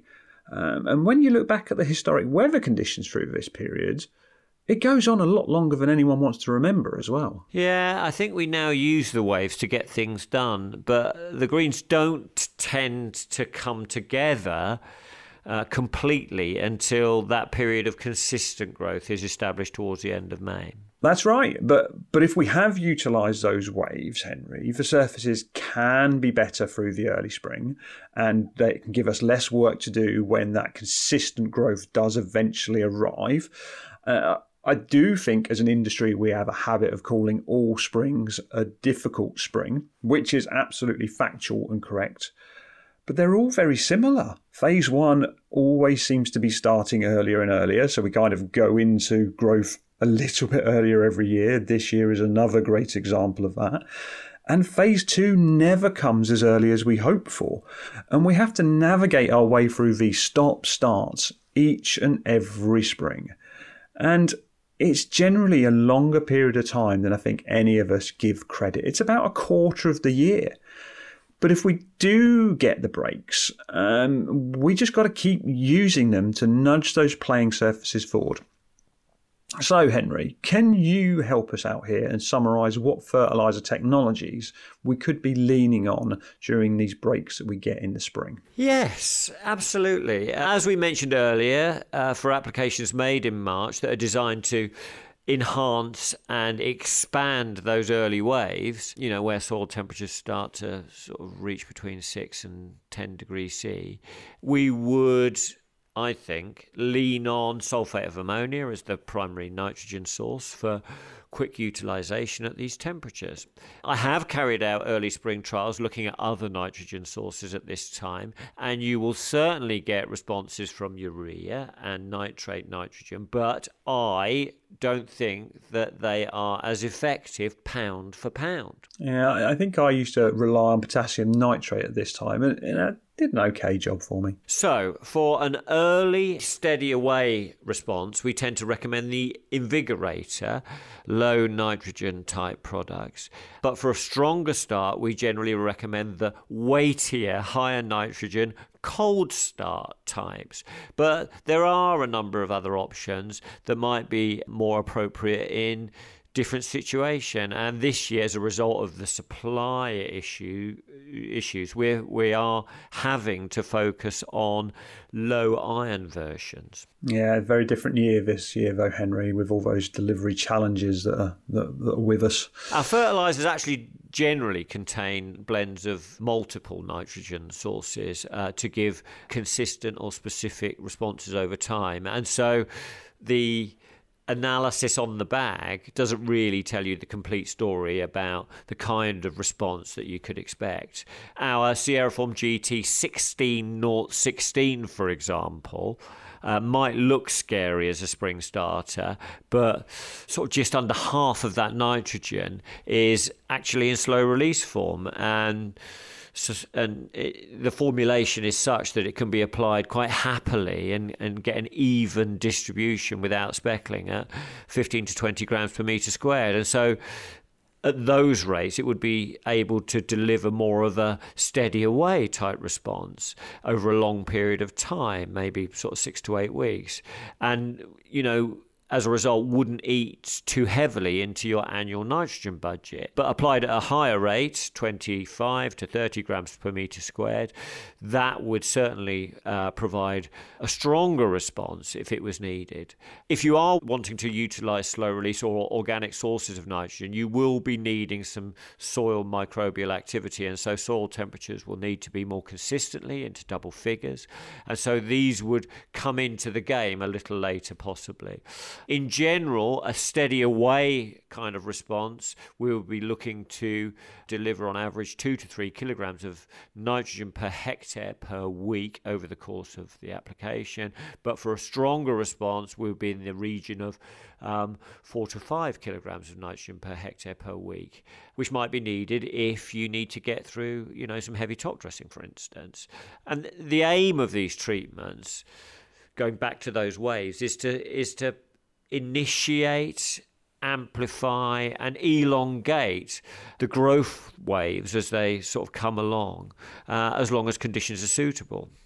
And of course, depending on their longevity, a granular can keep working through multiple waves or even sort of merge them together to create a more consistent level of recovery rather than that weak stop-start situation that you get by waiting. And so basically you just choose your fertiliser that's tuned to give you the response that you need. Liquids and soluble feeds might even be in the game this year if you want to amplify a short wave, for instance. You just need to check what level of nitrogen you're delivering each week. Our team of area managers are really good at this. They're very much specialists in this area. And so if you're in any doubt, they will certainly be able to help you tune your spring program, or certainly explain to you the different options that are available this year, depending on conditions. That's a really nice summary, Henry, and I couldn't agree more. Now is the time to be looking out for those potential growth waves and get yourself ready to use them where they come. Or you could just sit back and wait. I think those days are gone now, Glenn. I think they are, Henry. So the one thing that I can definitely foresee about March with complete certainty is that your phone is going to start ringing, because we are now entering the leather jacket activity season, aren't we? And you have become something of a reference point in this area, haven't you? A reference point? I've been called some things in my time, Henry, but a reference point is a new one for the collection. Yeah, well, I think my favourite is Technical Nugget, Glenn. Yeah, I'm not the biggest fan of Technical Nugget, Henry. Anyway, we digress a little, don't we? So, yes, March can be a very testing time. What we're looking for is consistent temperatures, and that's going to ignite grass growth that can then start outgrowing the level of damage that leather jackets can cause, because this is all a pretty simple equation. What we're looking at here is the amount of growth minus how much the leather jackets can feed, multiplied by the number of leather jackets equals the amount of damage we would likely to sustain. And let's not forget the secondary damage, Glenn, which can be even more devastating at times, can't it? Birds cause plenty of damage at this time, even if you haven't actually got high levels of infestation. Of course, you're right, Henry. There's a few types of damage we can see during this period of the year, and they all look different. We've got winter or spring aeration holes not closing in properly. We can see animal damage, which is mainly but not exclusively birds pecking. Or we can see general poor plant health. Now, hopefully you've been listening to these podcasts for a little while now, and hopefully you will have had the opportunity to go out and do lots of sheeting, and lots of small-scale sheeting on areas, and you'll have a pretty good idea of the challenge that is going to lie ahead of you in the month of March. Yeah, we've spoken quite a lot about monitoring for infestations, haven't we, in previous months? And so roll back through November, December, January and February's editions for, more detailed discussion and advice on that subject. Indeed. But what we got now, Henry, we're now in March. This is the period where all of that information comes into play. Hopefully, we've built a really good picture of population levels, where those challenges are, and that will help us begin our plan of attack. Yeah, because we don't have any chemical control available to us, do we, at this time? No, that's right. We're currently in the process of applying for our next emergency authorisation for Acelepryn, which will, fingers crossed, be with us later in the year. But for now, in the spring period, we are relying on cultural methods. Okay, so what are those cultural methods then that you feel could have a benefit in the event of a leather jacket infestation coming to light at this time? Well, the first thing to note, Henry, is that no one method will manage this problem by itself. We have to recognise that all methods in this day and age, including preventative applications earlier in that grub's life cycle, all of them are just tools to reduce populations and manage damage. No single measure is available to eradicate the problem. We have to think about how we integrate the different methods at different times to get the best out of them. Now, what percentage each method reduces things by is questionable, but I'm confident that all of these methods will help reduce the problems you face. Okay, great. So what are we talking about then? Well, the first method I'm going to talk about is the 2021 Twitter viral sensation, large-scale sheeting. This is a method where you lay out a large black plastic sheet, something like a silage cover, over your greens on mild nights. And what we're trying to do is to kid those leather jackets into coming to the surface like they would do in a normal pattern. But we want them to believe it's still nighttime and with plenty of moisture around them, so they hang around longer than they would normally. So the darker the sheet, the more moisture it will hold, the more success you're likely to have. And then we go in the next morning, we pull those sheets back, we grab the blowers, the snow shovels, the brooms or the Verticut units, and we do everything we can to ensure that those leather jackets don't re-enter the sward. And I've heard, people have had more successes by heavily watering the day before. Sometimes people say that they use a wetting agent the day before, and I think that's just helping move that moisture evenly and deeply through the root zone. It can help improve the number of leather jackets we pull up. Okay, so how easy is it in reality? Well, it's labour intensive. It impacts golfers. It can be a great communication tool with the members just to show the scale of the problem. So it is worth getting them involved.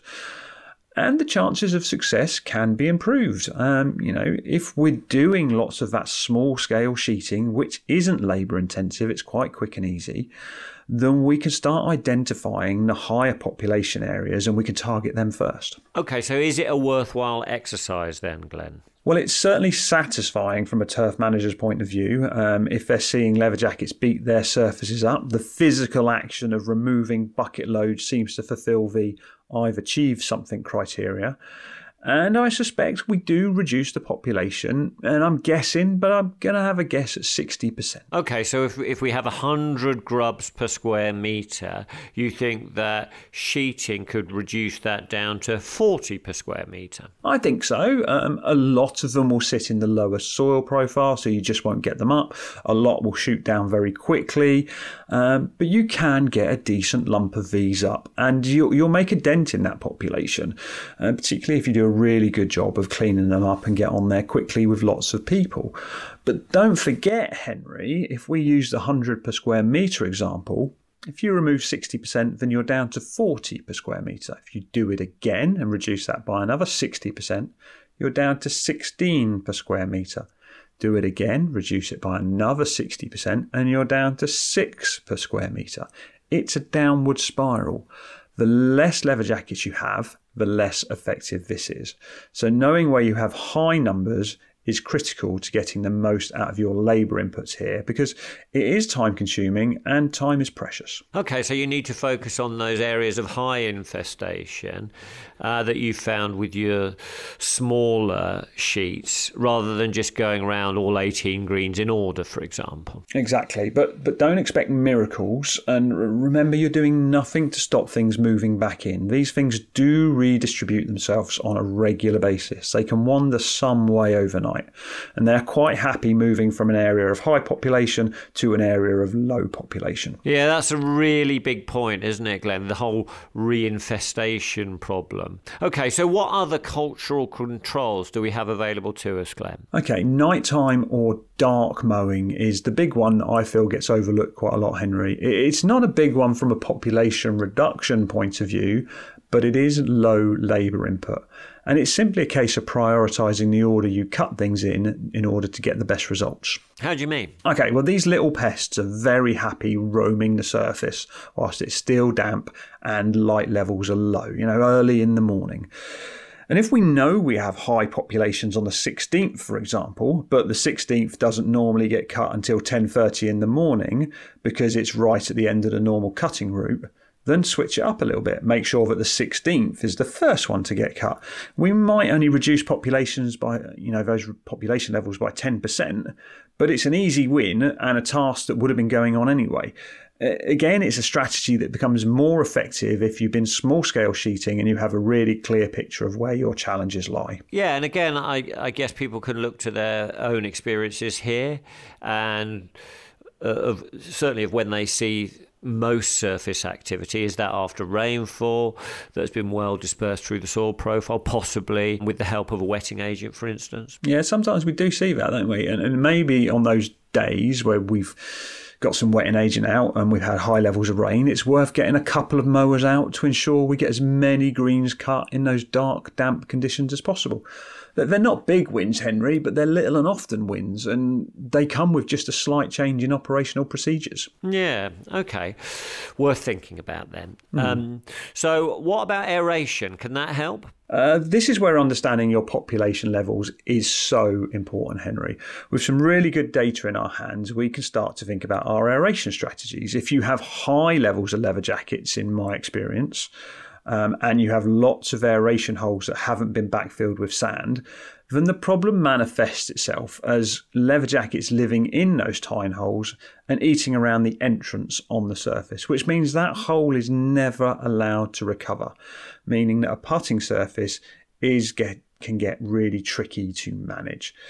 And I guess you don't even need huge numbers of these pests when you've got lots of holes to do that kind of damage.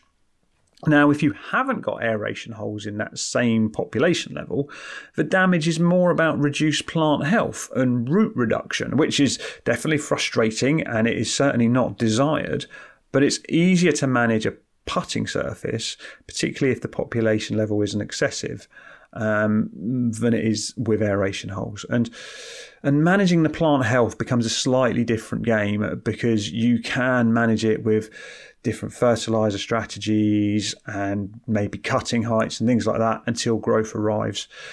So just think about what population levels you're at and whether holes are going to make that damage affect you in a different way. Okay, it feels like you're saying that at this time of year, using aeration as a tool, we can only influence how the damage appears on our surface.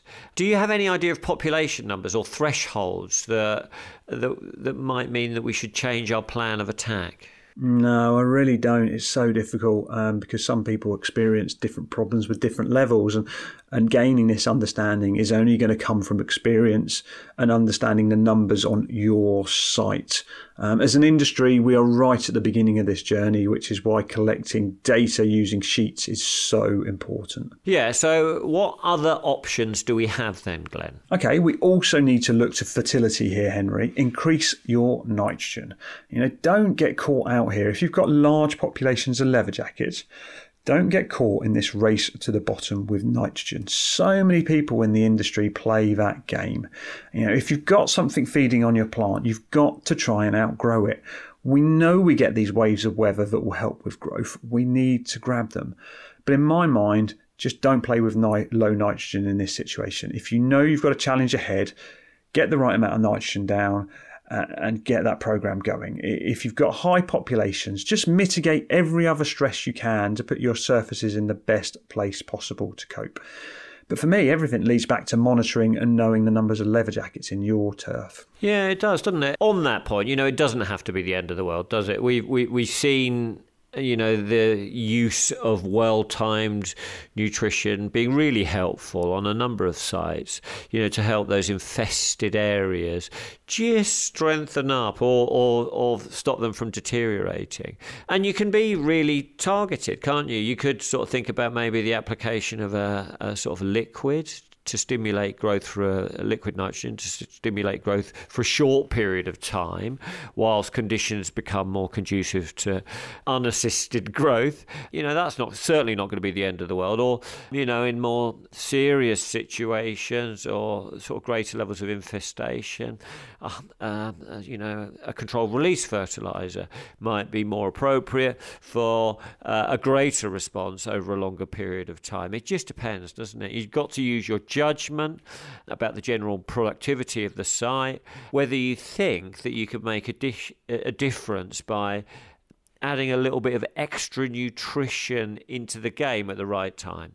Anything else to think about, Glenn? Well, we should discuss insect parasitic nematodes, Henry. And you and I have both got some experience of this recently. Syngenta have recently acquired Bionema, so I now have an access to a range of nematodes that we are working with and trialling with in the background, just to try and understand them properly and to try and help improve the control levels we can get out of them. And I'm really looking forward to sharing that data as and when it comes in. Yeah, that's good. ICL have been supplying the sort of insect parasitic nematodes for a number of years now for leather jacket controllers, Nemesis J, and for chafer grub controls using a different species in the form of Nemesis G.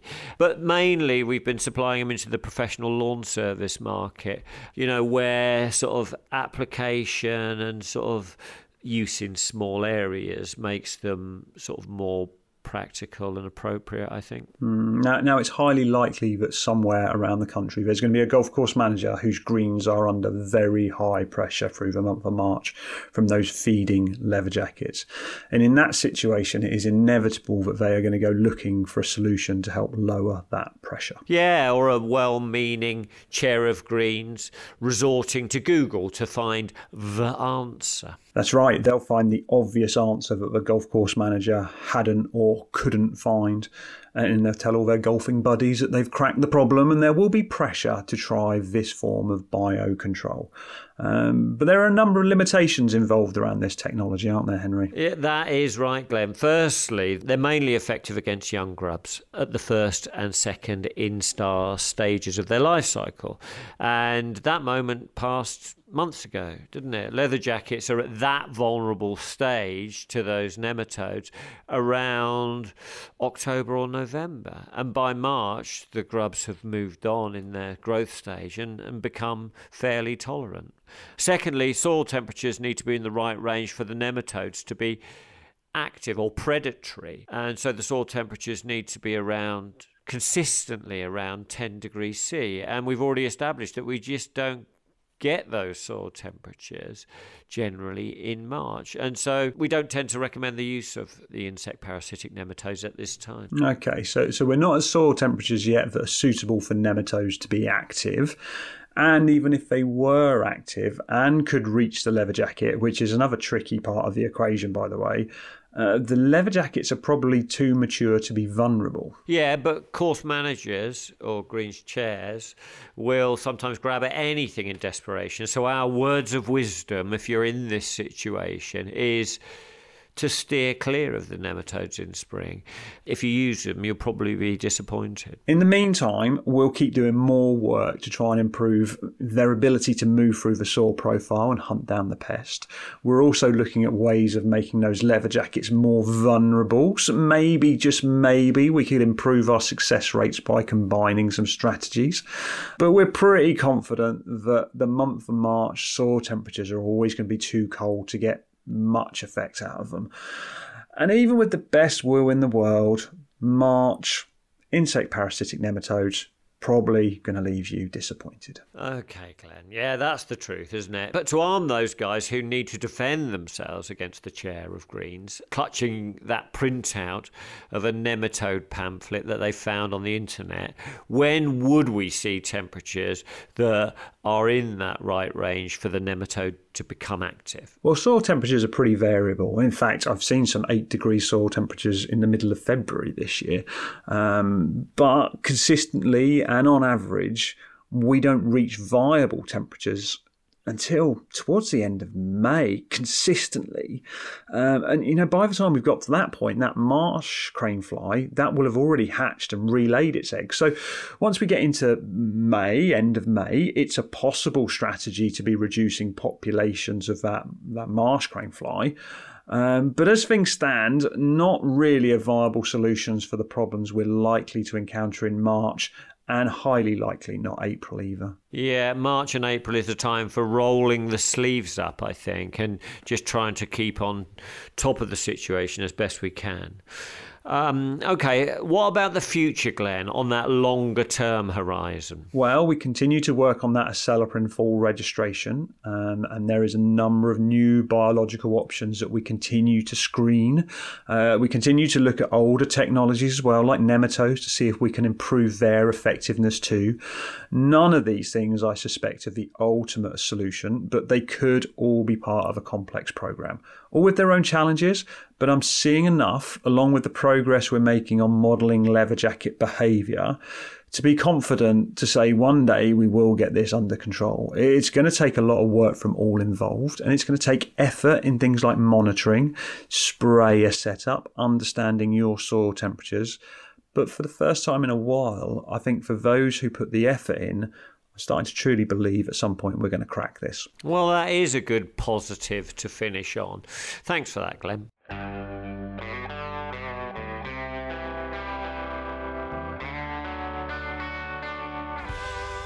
So, Glenn, we talked about the influence of the weather conditions in March and then moving through April and May, and it is certainly a time when prolonged spells of dry weather can loom large over the horizon.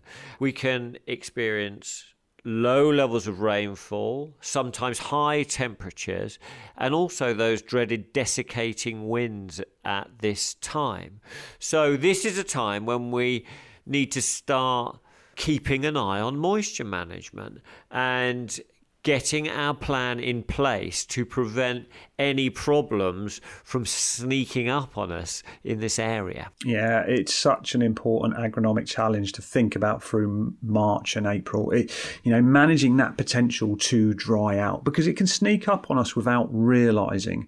And we just haven't got loads of secondary stresses going on. Whilst temperatures can on occasion sneak up to high levels, they never stay there long through March. That drought can really sneak up on us. But you won't see it until you get that first prolonged hot day. And I remember when I was a course manager, we would always hit a day in April somewhere when all of a sudden things would seemingly dry out. And the honest truth is they hadn't just dried out. We'd been building up to that for weeks, but it hadn't shown itself because the other stresses weren't in place. But that was the day that we would go mad. We'd really panic. We'd go and find all those hoses that had been eaten by mice over the winter. We'd go out to the valve boxes, would have all rusted up and seized. And there's lots of things that in reality we could have done in advance to be ready for that situation. I think if you do allow things to dry down early, it's just not a great foundation for the rest of the summer. That we go into that period soon where soil temperatures are suitable for decent root growth. And we really don't want to be limiting that potential for root growth by not having enough moisture in there that would allow them to grow. So just don't let moisture be that limiting factor. Yeah, absolutely. And we've mentioned it before, haven't we? But the key here, again, is monitoring, isn't it? We just need to get those moisture meters out, don't we? Not all the time, every now and again, to start tracking those moisture contents rather than, some dry soils sneaking up on you in April. Absolutely. Wetting agents are worth thinking about here, Henry. I think a lot of people I talk to wait to see that drought stress before they start applying those wetting agents, but I would always recommend pulling it in earlier. The most effective wetting agent applications are made when your soil has decent moisture levels in there. That gives the chance for that wetting agent to be fully distributed throughout that profile. If we wait till things are a bit droughty or starting to dry out, that wetting agent just doesn't have the same chances to be distributed through the soil profile.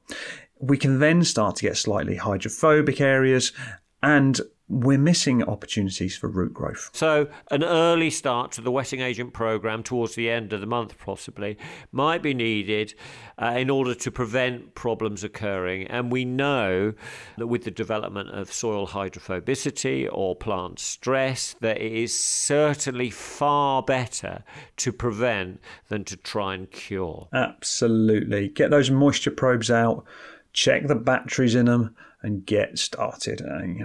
How often you take them out is really going to depend on your site, how quick you dry out, what sort of spring it's been, what labour you've got. But I would advocate, as soon as you finish listening to this, grab your moisture probe, take it out with you, and just do a few spots out there and work out exactly where you are now. And no doubt there will be like a foot of snow on the ground when people start listening to this, Glenn. But the point, I think, is to be alive to the potential for drying out and to be preventative in good time with the use of those surfactants. Yeah, of course. But we shouldn't overlook penetrance here, should we? Because we've been talking a lot about things drying out. There is also a good chance it's going to be damp as well. And there are some areas of the country where the odds are stacked in favour of that. So what are your thoughts on penetrance at this time of year, Henry? Yeah, you said it, didn't you? That sort of 1 in 4 marches could be wet. So penetrants might still very much be in the game. They're commonly used during the autumn and winter months to assist with surface water movement. And so if it is a wet March, we might be more focused on them, I think. Yeah, of course. We've been assuming March is going to be a dry month. Yeah, those rose-tinted spectacles kicking in again, Glenn. Okay, as we might start seeing the beginnings of some grass growth, it seems like a good time to have a chat with someone about cutting heights, Henry. But not from our normal perspective, our normal agronomic point of view. I thought it'd be worthwhile to talk to someone who really knows their way around a cutting unit. Excellent idea, Glenn, and always dangerous territory agronomically. So I'm glad that you've brought someone else in to shed some light on this one. So who is Tom then, and what has he got to say? Well, Henry, Tom is the owner of TCS Turf Care Equipment. He's got over 25 years experience in the technical support side of the business with dealers, distributors and manufacturers. He provides technical support and training to a range of golf clubs, from some of the biggest and the best in the country through to the masses, and he is a really helpful guy. He works both here in the UK and in other countries as well. But what makes him a little unique is how he provides technical support and services to a range of different manufacturers. And he supports a lot of them on their new product development as well. Well, he sounds perfect, Glenn. How do you know him? Well, I've known Tom for many years, stretching back to my days at the London Club in Kent. He used to come in and give us some support there. He helped me when I started as a course manager at Hockley Golf Club, setting up our workshop and giving us some training on the grinders. And recently we've worked together to create some materials for the Application Academy, looking at sprayer setup. But when I was talking to him during that process, he let me into a bit of a surprising and worrying trend that he's seeing when he's out supporting golf course managers with cutting cylinders. Now I am intrigued, Glenn. Would you like to have a little listen to our chat, Henry? Yes, let's. Tom, you spend a lot of time in the field looking at real-life situations and training golf course mechanics and teams in the art of fine-tuning these cutting units. But you're getting more and more call-outs from golf course managers at the moment, aren't you? Do you want to talk us through what you're seeing and what you're hearing out there? Yes, so quite a few phone calls and contact through social media, just asking about, from course managers normally, or superintendents, just saying that they're not quite happy with their units, or they're going off cut a bit too soon, or the technician may be spending a lot of time adjusting them, or they're grinding too much, or maybe they're saying markings or various mismatch issues or whatever on all their surfaces. So I go along, go to say hello, often straight to the technician, and they say, well, we can't get these units on cut, we're not quite happy with this, we're backlapping too much, or we're grinding too much. And nearly always, not every time, because there's obviously a lot involved with cutting units, but nearly always, the first thing I do is ask to go out on course and have a look at the surfaces. And obviously there's lots and lots of basics and fundamentals of cutting units, which most people know and are well trained on, and which you have to set first. But I normally just have a look at what's actually going on with the height of cut. This ranges on all sorts of, obviously, the different areas of the golf course, or even football as well is quite common. I just basically start taking notes on what bench set height of cut they're at, and then look at their surfaces, and then through a prism, obviously, which is basically two mirrors. And if you think about a submarine, when you put the periscope, or they put the periscope up to look out the water level, it's basically giving you that sort of view on the green. I call it a worm's eye view, before the worm gets mowed. So the worm can see, if he sticks his head out the top of the green, he can see what's really going on with the grass. So it's a device that's letting us look down on the turf and look at it from a worm's eye point of view. And it's got a scale on it as well, isn't it? It's got a scale, and obviously some people say, well, it depends on who stuck the sticker on the back of the scale, where the height of cut is. But it really does give you an idea of what's going on, and you can use the scale on the back just to give you a rough idea of where you are. But the best thing it does, it shows you how clean the cut is. So you're getting out on the golf course and you're using these prisms to kind of get a worm eye view of what's actually going on the turf. And you're doing that before you walk into the workshop and have a look at things on a bench. Yeah, and the best team to do this with is the technician or the guys or girls that set up the unit, and the course manager. And the first thing we do is look through the prism. We have a look at the quality, and we rub our hands across the turf or whatever, like a lot of agronomists do. And I say, so what height is this mower set to? And they say, 3.3 if it's greens, or 3.4, or even 4 mil sometimes. I say, well, looking at my prism, it's below 1 millimetre. Well, it can't be right, prism's wrong. How hard do you press the prism down, sort of thing. And honestly, particularly in the tournament season, when everyone's chasing green speeds, it regularly is below 1 millimetre. And these are actual cutting heights we're talking about, isn't it? Yeah. So from a worm's eye point of view, looking at that prism, you're regularly seeing cutting heights around or even below that 1 millimetre. Yeah. And then at that point, they're then horrified, absolutely horrified. They said, we can't be. We'll set the machine to 3.2 millimetres or 3.3 or 3.1 or whatever. So then we look at that, and then they say, well, your prism must be out, or how do you measure? And fair enough. The prisms aren't accurate. They just give you a good idea. And particularly what you can see through the prisms is you can see if there's any stragglers or uncut grass. That's what they're fantastic for. So that's a green. So we can do the same with fairways, approaches. I'm not an agronomic person, but I can see that heights of cut on approaches and collars are coming down and down at the moment. Or I've seen a few anyway. So we look at all these different surfaces, and I start taking notes. And I ask, what is a bench setting? And then I get a rough actual setting through the prism as well. So what we're talking about here is the difference between the bench setting, what that unit is set up at in the workshop, and what you're seeing from a worm's eye point of view, what the turf is actually cut. And you're seeing a significant difference between the two. Is that fair to say? Yes, a lot. Much more than anyone think, and much more than I used to think as well. And particularly more with some of the changes in machinery and some of, even the power sources with the electrics and the hybrids and the batteries and the actual cut units as well. it's fairly often I see greens mowers set to 3.2, 3.3, and they're actually below 1.6 or 1.5. So we've got golf course managers saying to their mechanic or themselves, I want to be cutting at 3.3 mil, 3.5 mil. They're setting that up on the bench, and when they're actually out there in the field, they're cutting around 1 millimetre. Yeah. And is that a trend that you think has changed, or is that always been that way? I think it's changed. I mean, we've been around a little bit now, and we've come from 8 blades. It was quite common practice to have 8 blade reels on greens mowers, and when I started off, then we went to 11 and then 14, 15, whatever. So I do think it's changed, but I just think people don't realise and haven't realised, and I haven't either. It's only these last few years of being an independent guy that I've really managed to, really look into this phenomena.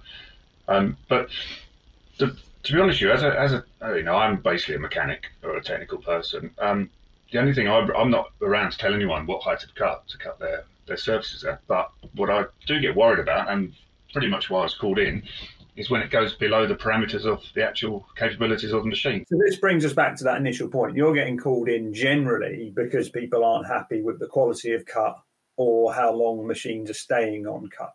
But what you're finding is they're cutting much lower than they realise. And are those two problems connected then? Totally connected, especially from the maintenance point of view. So, for example, greens mower, most of the greens mower blades now that everyone fits, which has changed over the last few years, are rated down to 1.5 or 1.6 millimetre actual height of cut. And that physically means that there's not more than 1.6 millimetres of material on the blade. So that concept means if it's rated to 1.6 millimetres, that bottom blade, that bottom of the cylinder, if it's any lower than that actual cutting height, that is physically touching the floor. Yeah, it means that blade has got quite severe contact with the sward. And as we all know, the swords are quite strong. The sword will push that blade into the reel quite dramatically. And then basically it's exactly the same as over-tightening cutting units. And we all know we should over-tighten cutting units. And that's all that's going on. So it's perfectly reasonable, or it's a normal situation to be at 3.5 mil bench setting, but actually cutting around 1 millimetre, meaning that you are pushing that bottom blade into the cylinder and reducing quality of cut. So we're now talking about a situation where accidentally you could be cutting at 1 millimetre and quite quickly having a cylinder that's going out of cut. Exactly. I see a lot of very conscientious people with their paper, with their shims, setting up the unit immaculately well, all perfectly setting it, goes straight onto a green. The blade is then pushed hard against the sward because it's gone below the parameter of that blade, whatever the parameter is, depending on what blade it is.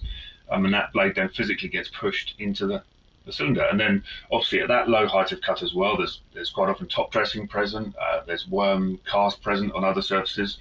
And then that adds almost like forward backlapping. So then you can have a razor sharp greens mower, you can have 2 greens later and it's off cut. And then you've got a very, everyone gets frustrated. Is it the machine? Is it the technician? Is it the quality? Is it, and it goes round and around. And basically, most of the time, it's to do with going below the parameters of the blade. So what I'm trying to understand, I think, is if I roll back the clock 5 years, pre the kind of, or certainly when I was in a budget where I couldn't afford this latest and greatest mowing technology, was that the same then? So if I had 2 greens mowers, one that was 10 years old and one that was brand new, one of the very modern machines, and I was cutting next to each other with the equivalent cutting height, bench settings, would I be saying the same problem across the two? No, you wouldn't. All the units I grew up with, the ones I started working on when I was an apprentice, they were much lighter, had less blades. So if you think about it, put more blades in a reel is actually a significant increase in weight. And if there's more weight on the cutting unit sinks further into the surface, and the rollers sink into the sward. No matter how hard your surface is, the rollers will sink. So no, it has changed dramatically. So there's the more complex that unit, the more weight there in there, the more chance we've got of pushing down into that sward and bringing that bottom blade in contact with it. And that, I think, is a situation a lot of people will probably stumble into as they invest in better greens mowing technology. Yeah, and it's sort of a trap to fall into, and it's a really a difficult trap to get out of as well, because if I go in as an independent advisor and say we're mowing too low, the reasons, the consequences are the machine's going off cut.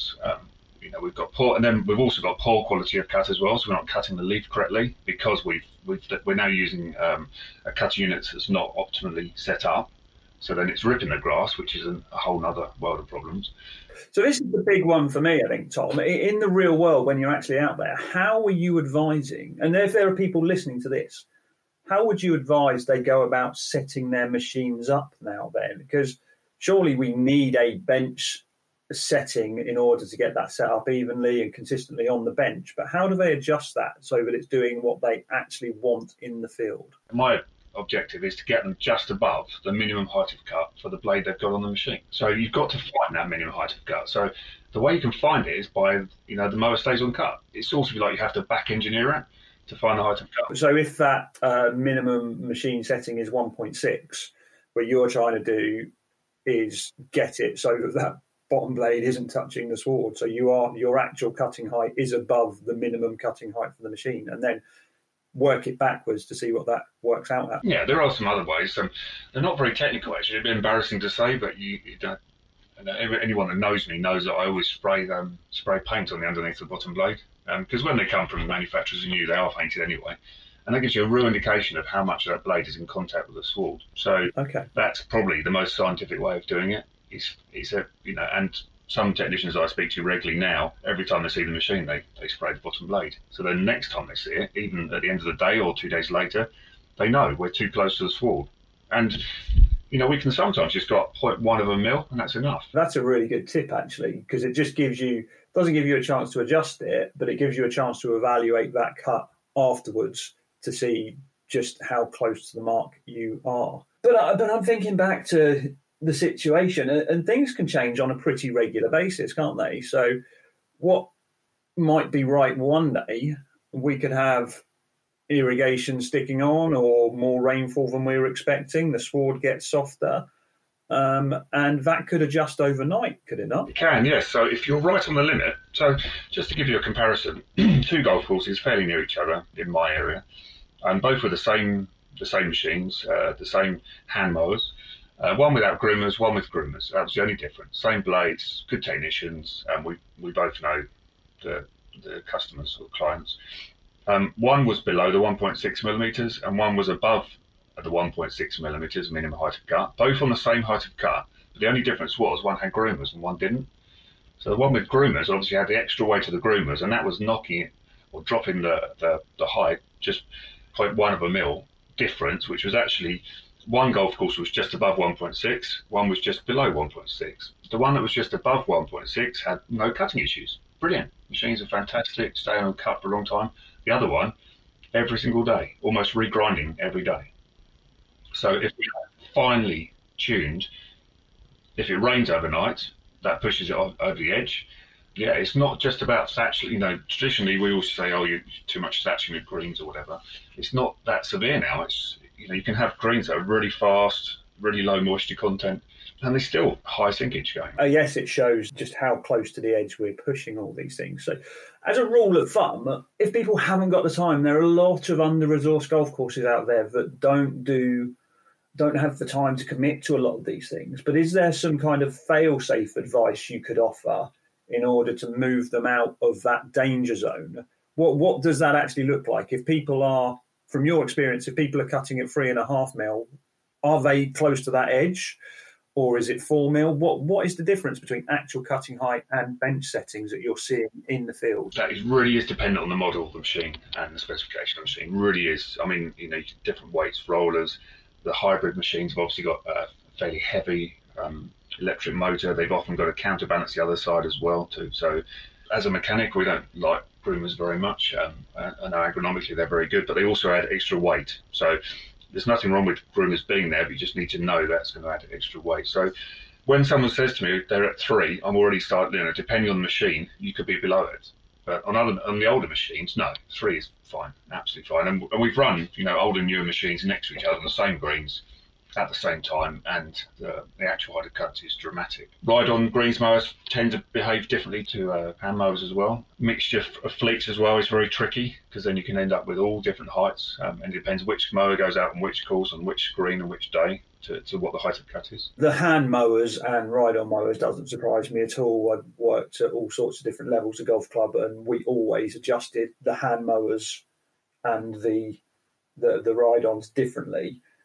But you've introduced something that, again, I haven't, and I spend a lot of time thinking about this kind of stuff, but I'd never even thought about the additional weight of those electric motors having to be balanced on the other side and how that's going to impact cutting heights. That just hadn't crossed my mind. So if I had one hybrid mower or electric motor and one traditionally driven, I'd have to think about those completely differently. On fairways, it's dramatic. Absolutely. I mean, if you had hybrid mower, non-hybrid mower, if you had the 5-inch reels, which are the smaller cutting units, or the 7-inch reels, the heights of cut, one fairway mower can drop 8 millimeters, and one can drop 6, or one can drop 5, or one can drop 4. It really is that dramatic. So there's no hard and fast rules on how much safety margin to give ourselves. There's too much variability in there.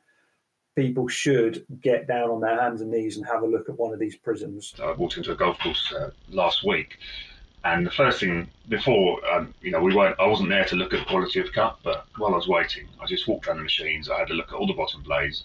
If they're polished from front to back, as in they've got a mirror finish, that means that blade has had heavy contact with the sward, which is fine, but then that blade's been pushed into the reel, it's gone off cut.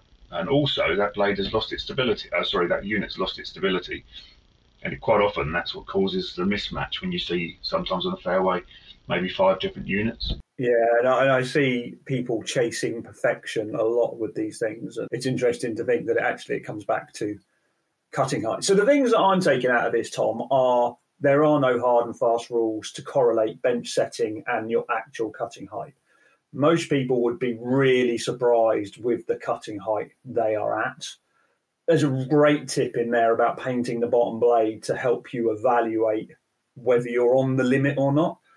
And if you're going out of cut regularly, it's probably because you are cutting too low.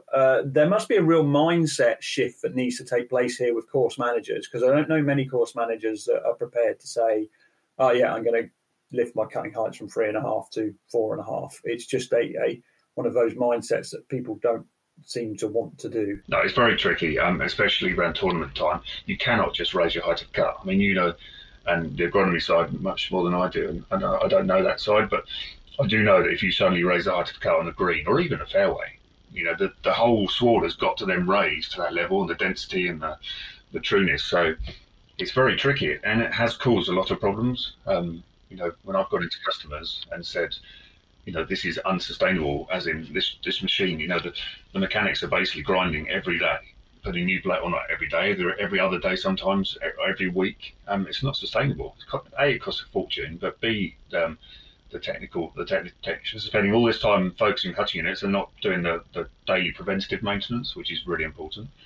So yeah, it causes a lot of problems, particularly with the directors of golfs and the pros, because suddenly you've got a green that's not as fast. Is there anything that people can do to modify bottom blades, or is there any potential for thinner bottom blades in the future to allow people to get to these cutting heights they desire? Or should we just all recognise the fact that we have reached the limit?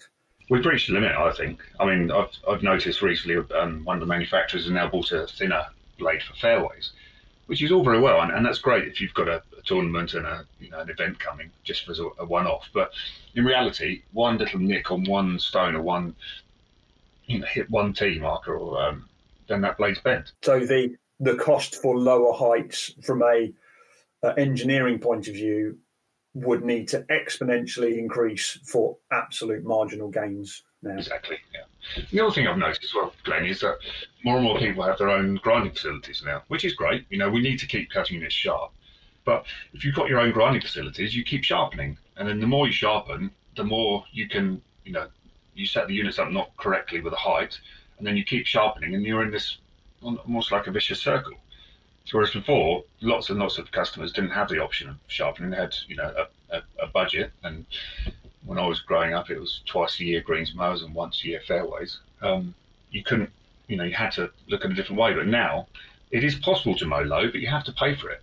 You have to keep sharpening. But then, at certain times of the year, you get the quality of cut issues as well. So we can push things to those limits, engineering-wise, but we have to accept the consequences and exponentially increase the investment in time, labour, and probably finances in order to get those gains, whereas we could just back off on the cutting heights and get all of those wins at a fraction of the cost. I guess the important thing is, Glenn, we need to understand the cutting heights at the beginning of the season before we're, tuning in the golf course. We can't just do it halfway through. Now, one last point on that bit.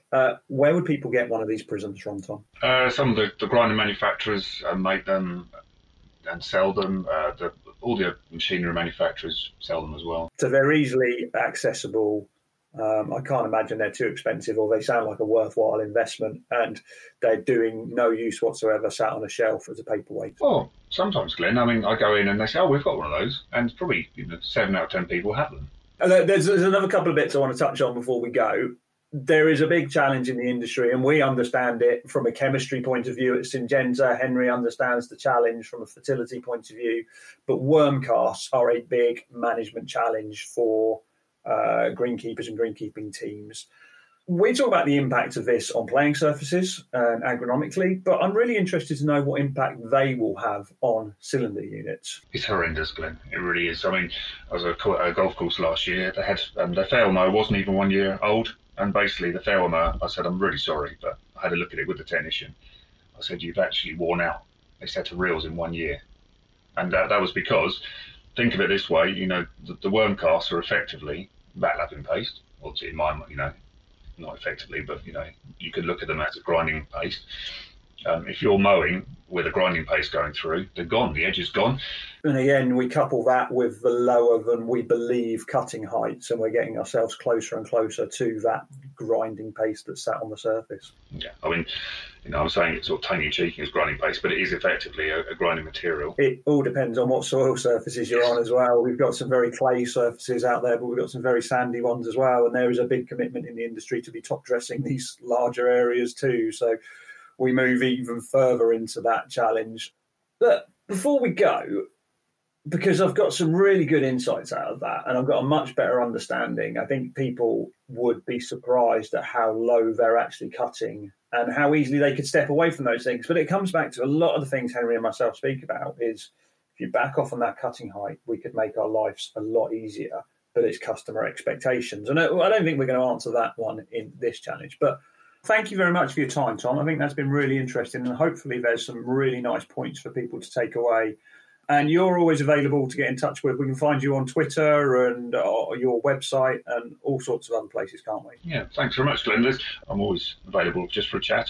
So I'm very passionate about the industry, and I like to keep learning myself, and I like to help other people learn. Brilliant. That's been excellent. Thank you, Tom. Thanks, Glenn.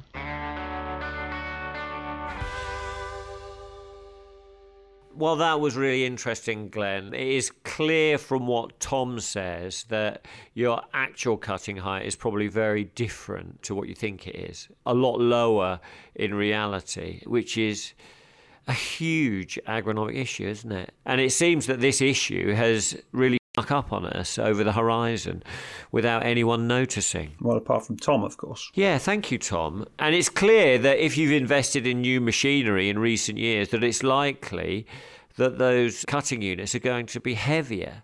And those heavier units mean that the bench set cutting height will probably be a lot lower in reality, at the expense of the turf, but also the machinery itself. Yep, we're probably at that point now, Henry, aren't we, where many people are physically squeezing their bottom blade between the turf and the cylinder, meaning the machine's minimum cutting height, which is simply dictated by the width of that bottom blade, has been reached. And once we're there, we're putting up with reduced quality of cut, as well as just cutting lower than we expected. So cutting heights have been pushed beyond their limits now from an engineering point of view. Yeah, but also that agronomic perspective as well. It was interesting that the way in which Tom evaluates the mowers is actually very simple and something that everyone can do.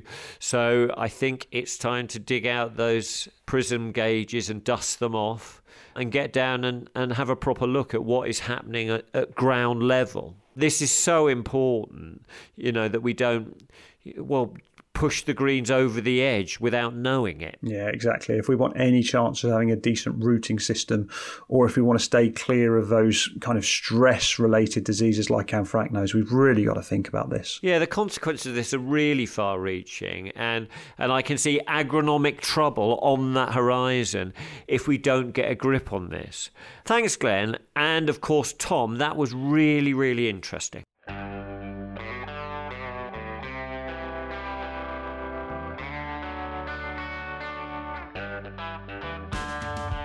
Well, Henry, that felt like a big un. A big un, Glenn, but a good un. So thanks everyone for joining. And if you're coming up to the BTME show at Harrogate, don't forget to come and see us. Oh, that's right. And of course, use the secret password for secret membership to our secret club. Just one last time, Henry, for all of those in their car on the way up to Harrogate. Listener approaching on the horizon.